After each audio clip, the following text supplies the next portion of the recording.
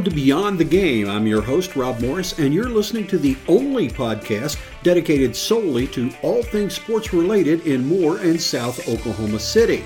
Thanks so much to our sponsors who make the show possible, Norman Regional Hospital System, getting us all to a healthier place, and Evans State Farm, helping you realize your dreams and recover from the unexpected. This is a special archive edition of Beyond the Game featuring an interview with J.D. Runnels, alum of Carl Albert, the University of Oklahoma, and the NFL. He currently coaches running backs at East Central University in Ada, but back in 2019, J.D. was the head football coach at Moore West Junior High. We sat down to talk with J.D. about his experiences in football and life in Moore, Oklahoma. I know a lot of OU fans and a lot of football fans in general are going to recognize your name. I remember seeing you play fullback and a couple of other positions, if I remember correctly, at Carl Albert High School before you went to OU. And I remember telling a buddy of mine in the stands that guy's a beast. Yeah. He's terrifying. Talk to me about how you got from high school through OU and into the pros and then here. To be the gentle old math teacher now from all that violence to that. But no, Oklahoma City kid. We right before I started kindergarten, we moved to Midwest City. Brother, sister, and I all graduated from Carl Albert. Appreciate you supporting us throughout that run. We had a really good run, I thought. Went to the pros, did that whole deal. I came to OU.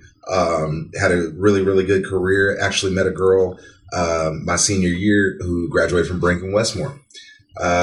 We went to Chicago together, got married, did that whole deal. We had a son. And we moved back to Moore when I finished football. I went out to Choctaw and Hera and opened my own gym and did that deal for a little bit. I realized when I had my own gym, training a lot of high school kids, one, that I had a calling for it, and two, that I should probably develop that into college. There was a lot of college kids, pro guys that came around. So I eventually want to be a college trainer.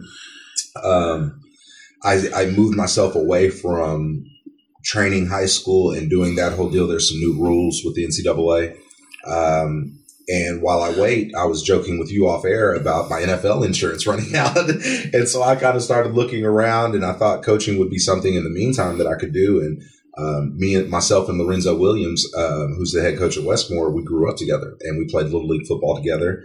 And so I called him and I just initially said, hey, man, I'm really looking for something, just an hour a day, some insurance, nothing major, sit in an office, collect a check and get out of here.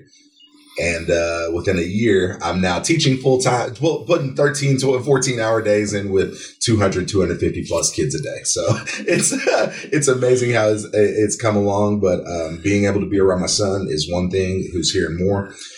Teaching 5 math classes, 3 7th grade, 2 8th grade pre-algebra.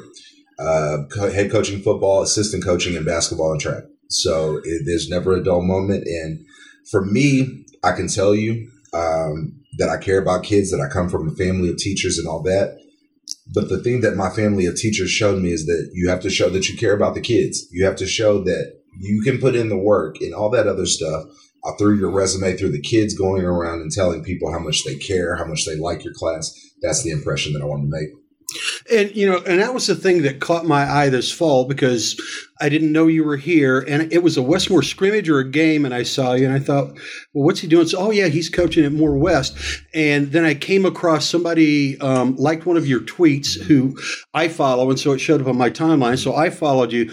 And the thing that caught my eye over the course of the fall, as you posted, and you post about a lot of things about OU and things like that, but you're also posting about kids and the things that you're doing here at Moore West. And it caught my eye that, like we're so fortunate in the Moore public schools that we have people that are really invested in kids and are here pouring themselves into kids. And that's what I saw in you. What does it mean to you to be able to be in this scenario right now? Well, first I got to thank my admin. Miss Dutton and Miss Lynn are awesome here. They are, man. I could not work for better principals. I've worked for some different people.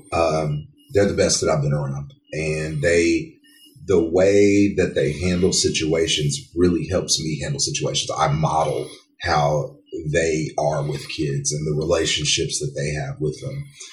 For me, again, I have to go back to the relationships with the kids is what I really got into it for. And, at Moore West, there are kids who there's not the tradition per se. Carl Albert, where I'm from, is just like a different planet as far as tradition goes.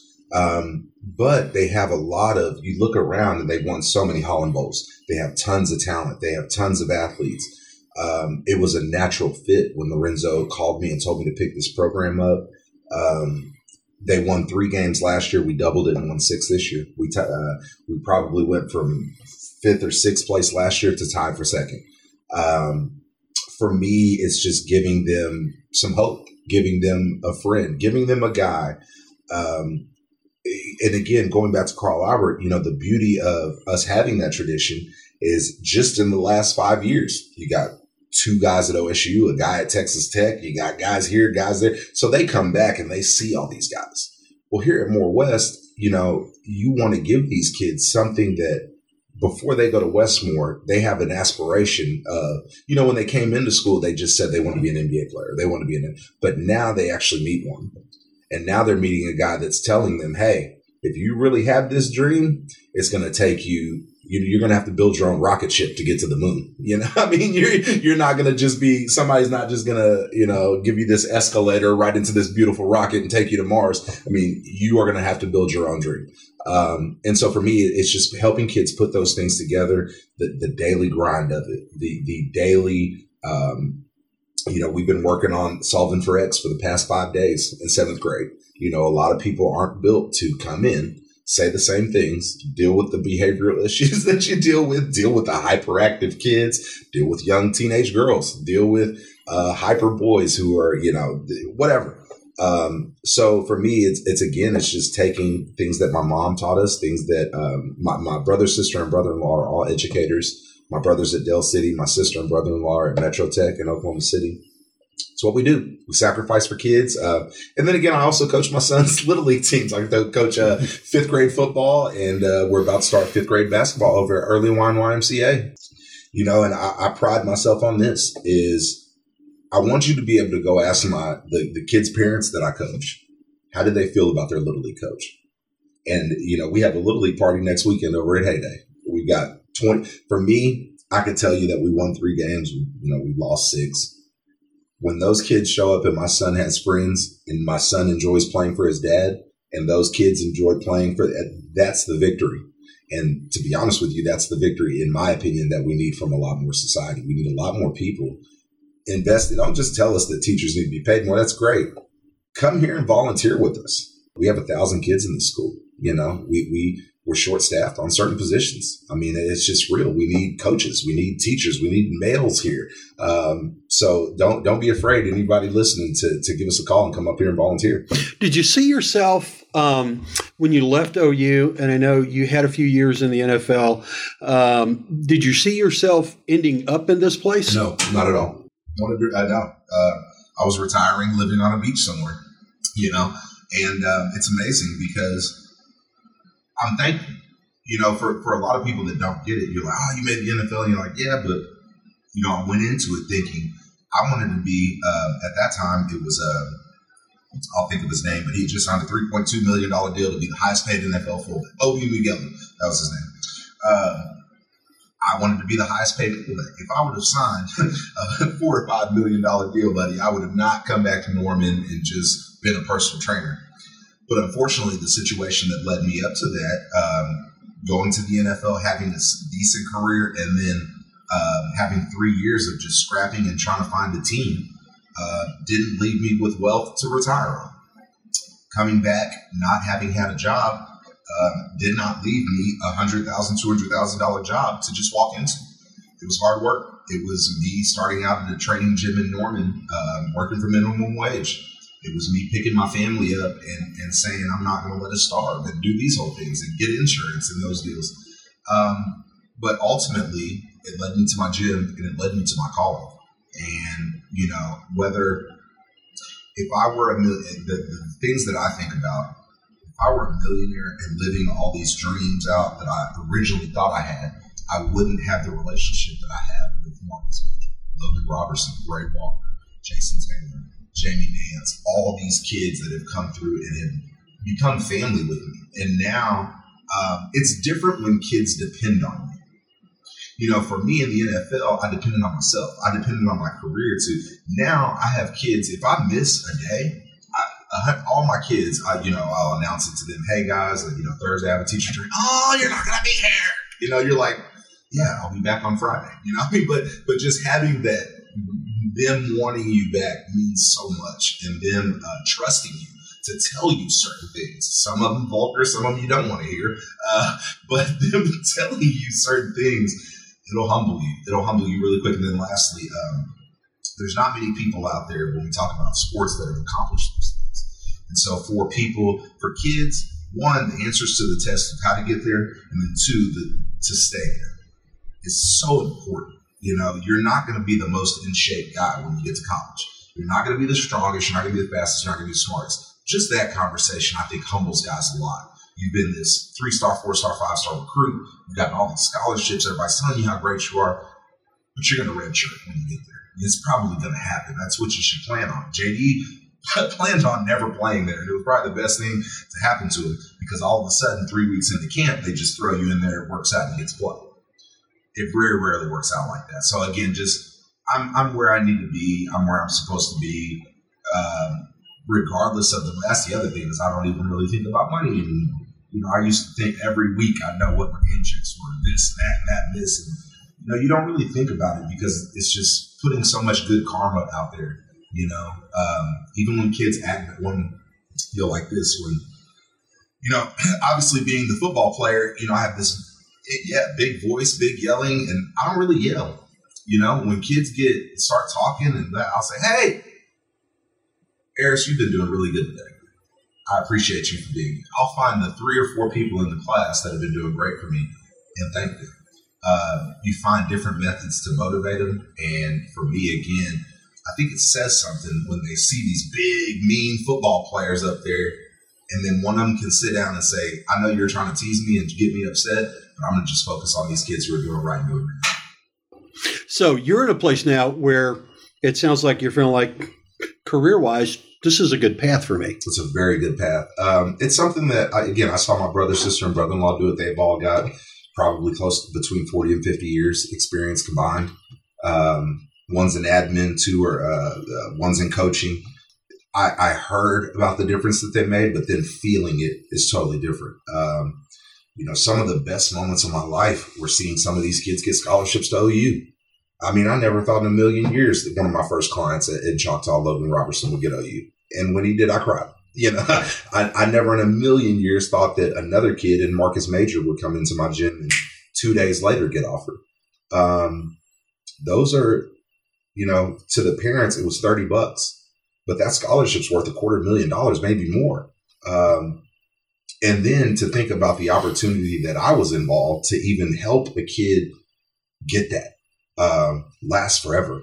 There's not a feeling better than telling a kid about the rocket ship and what you need to get there, and then actually seeing the kid build it, fly it, and get there is special.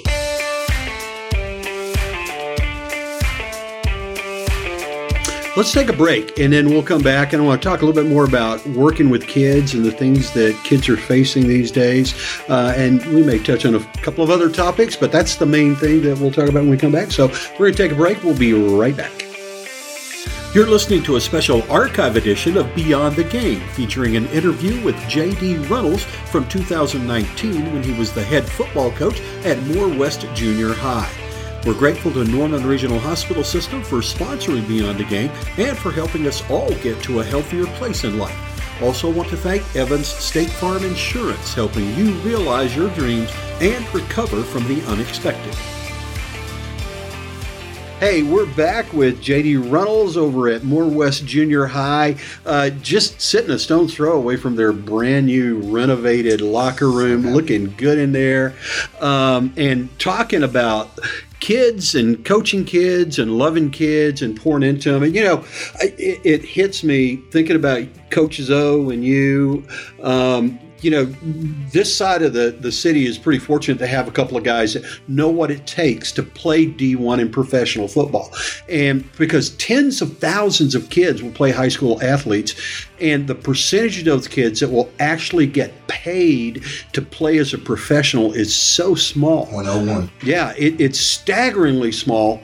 That it really does grab your attention. And in the middle of this, here you are as the coach of a bunch of junior high kids in a climate where the way we deal with kids has changed, and the way kids are coached and cared for. And a lot of that's good stuff, like, heat stroke prevention, heat exhaustion prevention, injury care, concussion protocols, all of those kind of things are great and wonderful and beneficial for the kids. But from your point of view, as a kid who grew up in junior high in the 90s being coached, how have things changed for kids or by kids or parents? I mean, what are the changes that you see? Well, let's start with teaching first, if you don't mind, just because policy. First things first. Everything policy-wise has changed. And I think when you say that everything starts at the top and then trickles down, I think that's accurate. It's hard for me to get on to kids the same way getting onto the same way people got onto us, because we learn differently. And so that means I need to teach differently. Here's how. For my math classes, when the bell rang, you were in your seat, quiet, and ready for the roll to be called, right? If you didn't have that, you got sent to the office immediately, right? Well, along with that, you waited for the teacher to tell the assignment, you did the assignment, whispered while you did it, or if you got caught, you got sent to the office. You did not talk until the assignment was done, and then when you were done, you asked permission to talk. Okay, all those rules have gone out the window. Let's just be real. So for me, it's kind of blending those standards in. It's kind of saying, okay, guys, when the bell rings, I need you quiet. This is why. So for me, a lot of the things are giving them the answers before we even get to a problem. Okay, here's why I'm doing this. If we have a fire alarm or anything like that, I need to know where y'all are here. When the announcements come on, I need to hear what we're having for lunch today. I'm hungry. And joke with them a little bit, but I need to hear such and such. If they tell me that I need such and such to the office and you don't hear it, your mom's going to be mad at me. So one, it's giving them those situations. Two, it's acknowledging that times are different.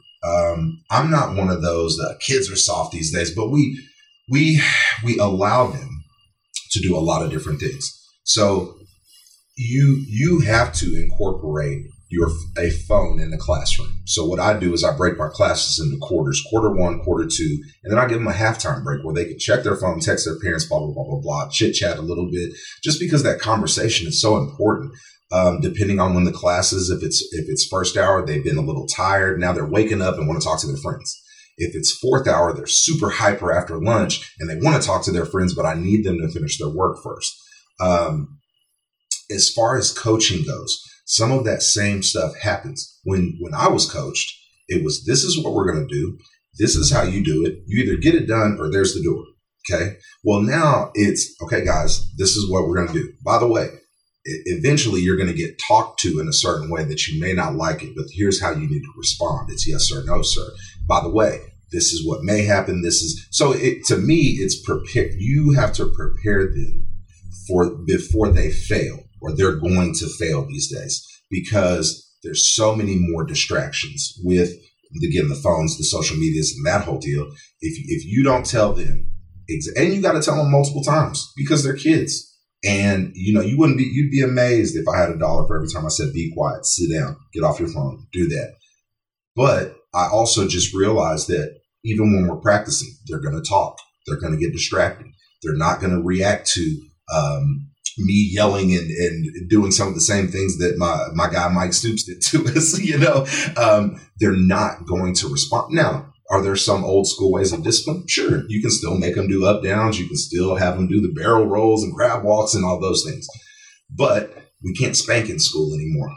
It's opinionated whether we should or not. But for me, again, I didn't want to get spanked. I never got spanked. They did it up until second or third grade, but I never got close. Yet my parents signed the sheet, so that I could get spanked. But it never got close. And then the other thing is we've got to have so many more, just my opinion, so many more kids bring their issues to school these days. Back when I was there, it seemed like a lot of kids took their issues home. Now they bring them to school and they put them on us, and it's big stuff.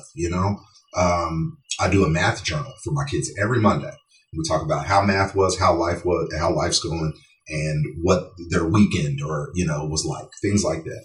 And you would be amazed how many papers I read with traumatic stuff on them. Stuff that I didn't deal with when I was a teenager.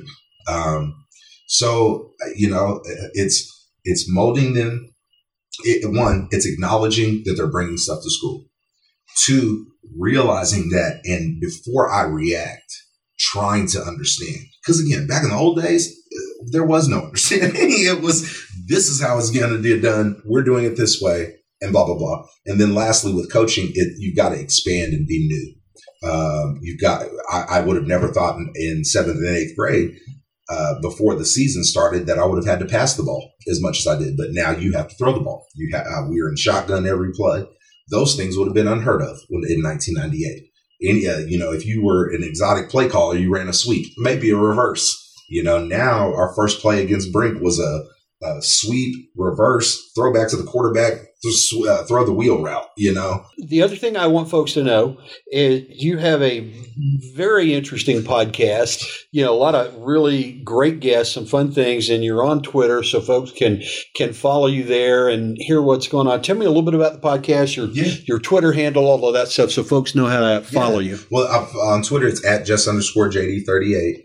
We post our podcast on Facebook and Twitter, as well as YouTube as the original site. The podcast is called Fullback U. It started out as just a joke because fullbacks don't get enough credit, in my opinion, and we don't get the ball. I could go on a huge rant, but it boils down to fullbacks these days basically can't be All-Americans because we're grouped up with running backs. So every time you see an All-American list, it's quarterback, running back, O-line, wide receiver, tight end. There's never a fullback on there. Why? Well, because if you only choose 2 running backs, you're going to choose the guys with the best stats. Well, name me a fullback that's going to have 3,000 yards rushing. It's not going to happen unless you're at Navy or Air Force or something like that, right? So we couldn't be All-Americans. So instead of saying All-American U or fullback, whatever, we just call it Fullback U. So there's a little brotherhood in there. It is pretty funny, but was really honored to have Mike Stoops came on the podcast before he left for Alabama. I've had on Teddy Lehman, Antonio Perkins, Zach Sanchez, Will Johnson was our most recent podcast. We had one with all the fullbacks, Dimitri Flowers, Trey Millard, Carson Meyer, and Jackson Yules and myself. It's really interesting. One, obviously you hear the inside stories and that whole deal, but I like hearing from guys when they first got there. When the mic and cameras are in their face, you get to hear the 18-year-old do. And for me, Teddy Lehman was 21 and pushing me down every play when I got to OU and making me feel worthless. So hearing him, Trent Smith was another one. He was like my big brother.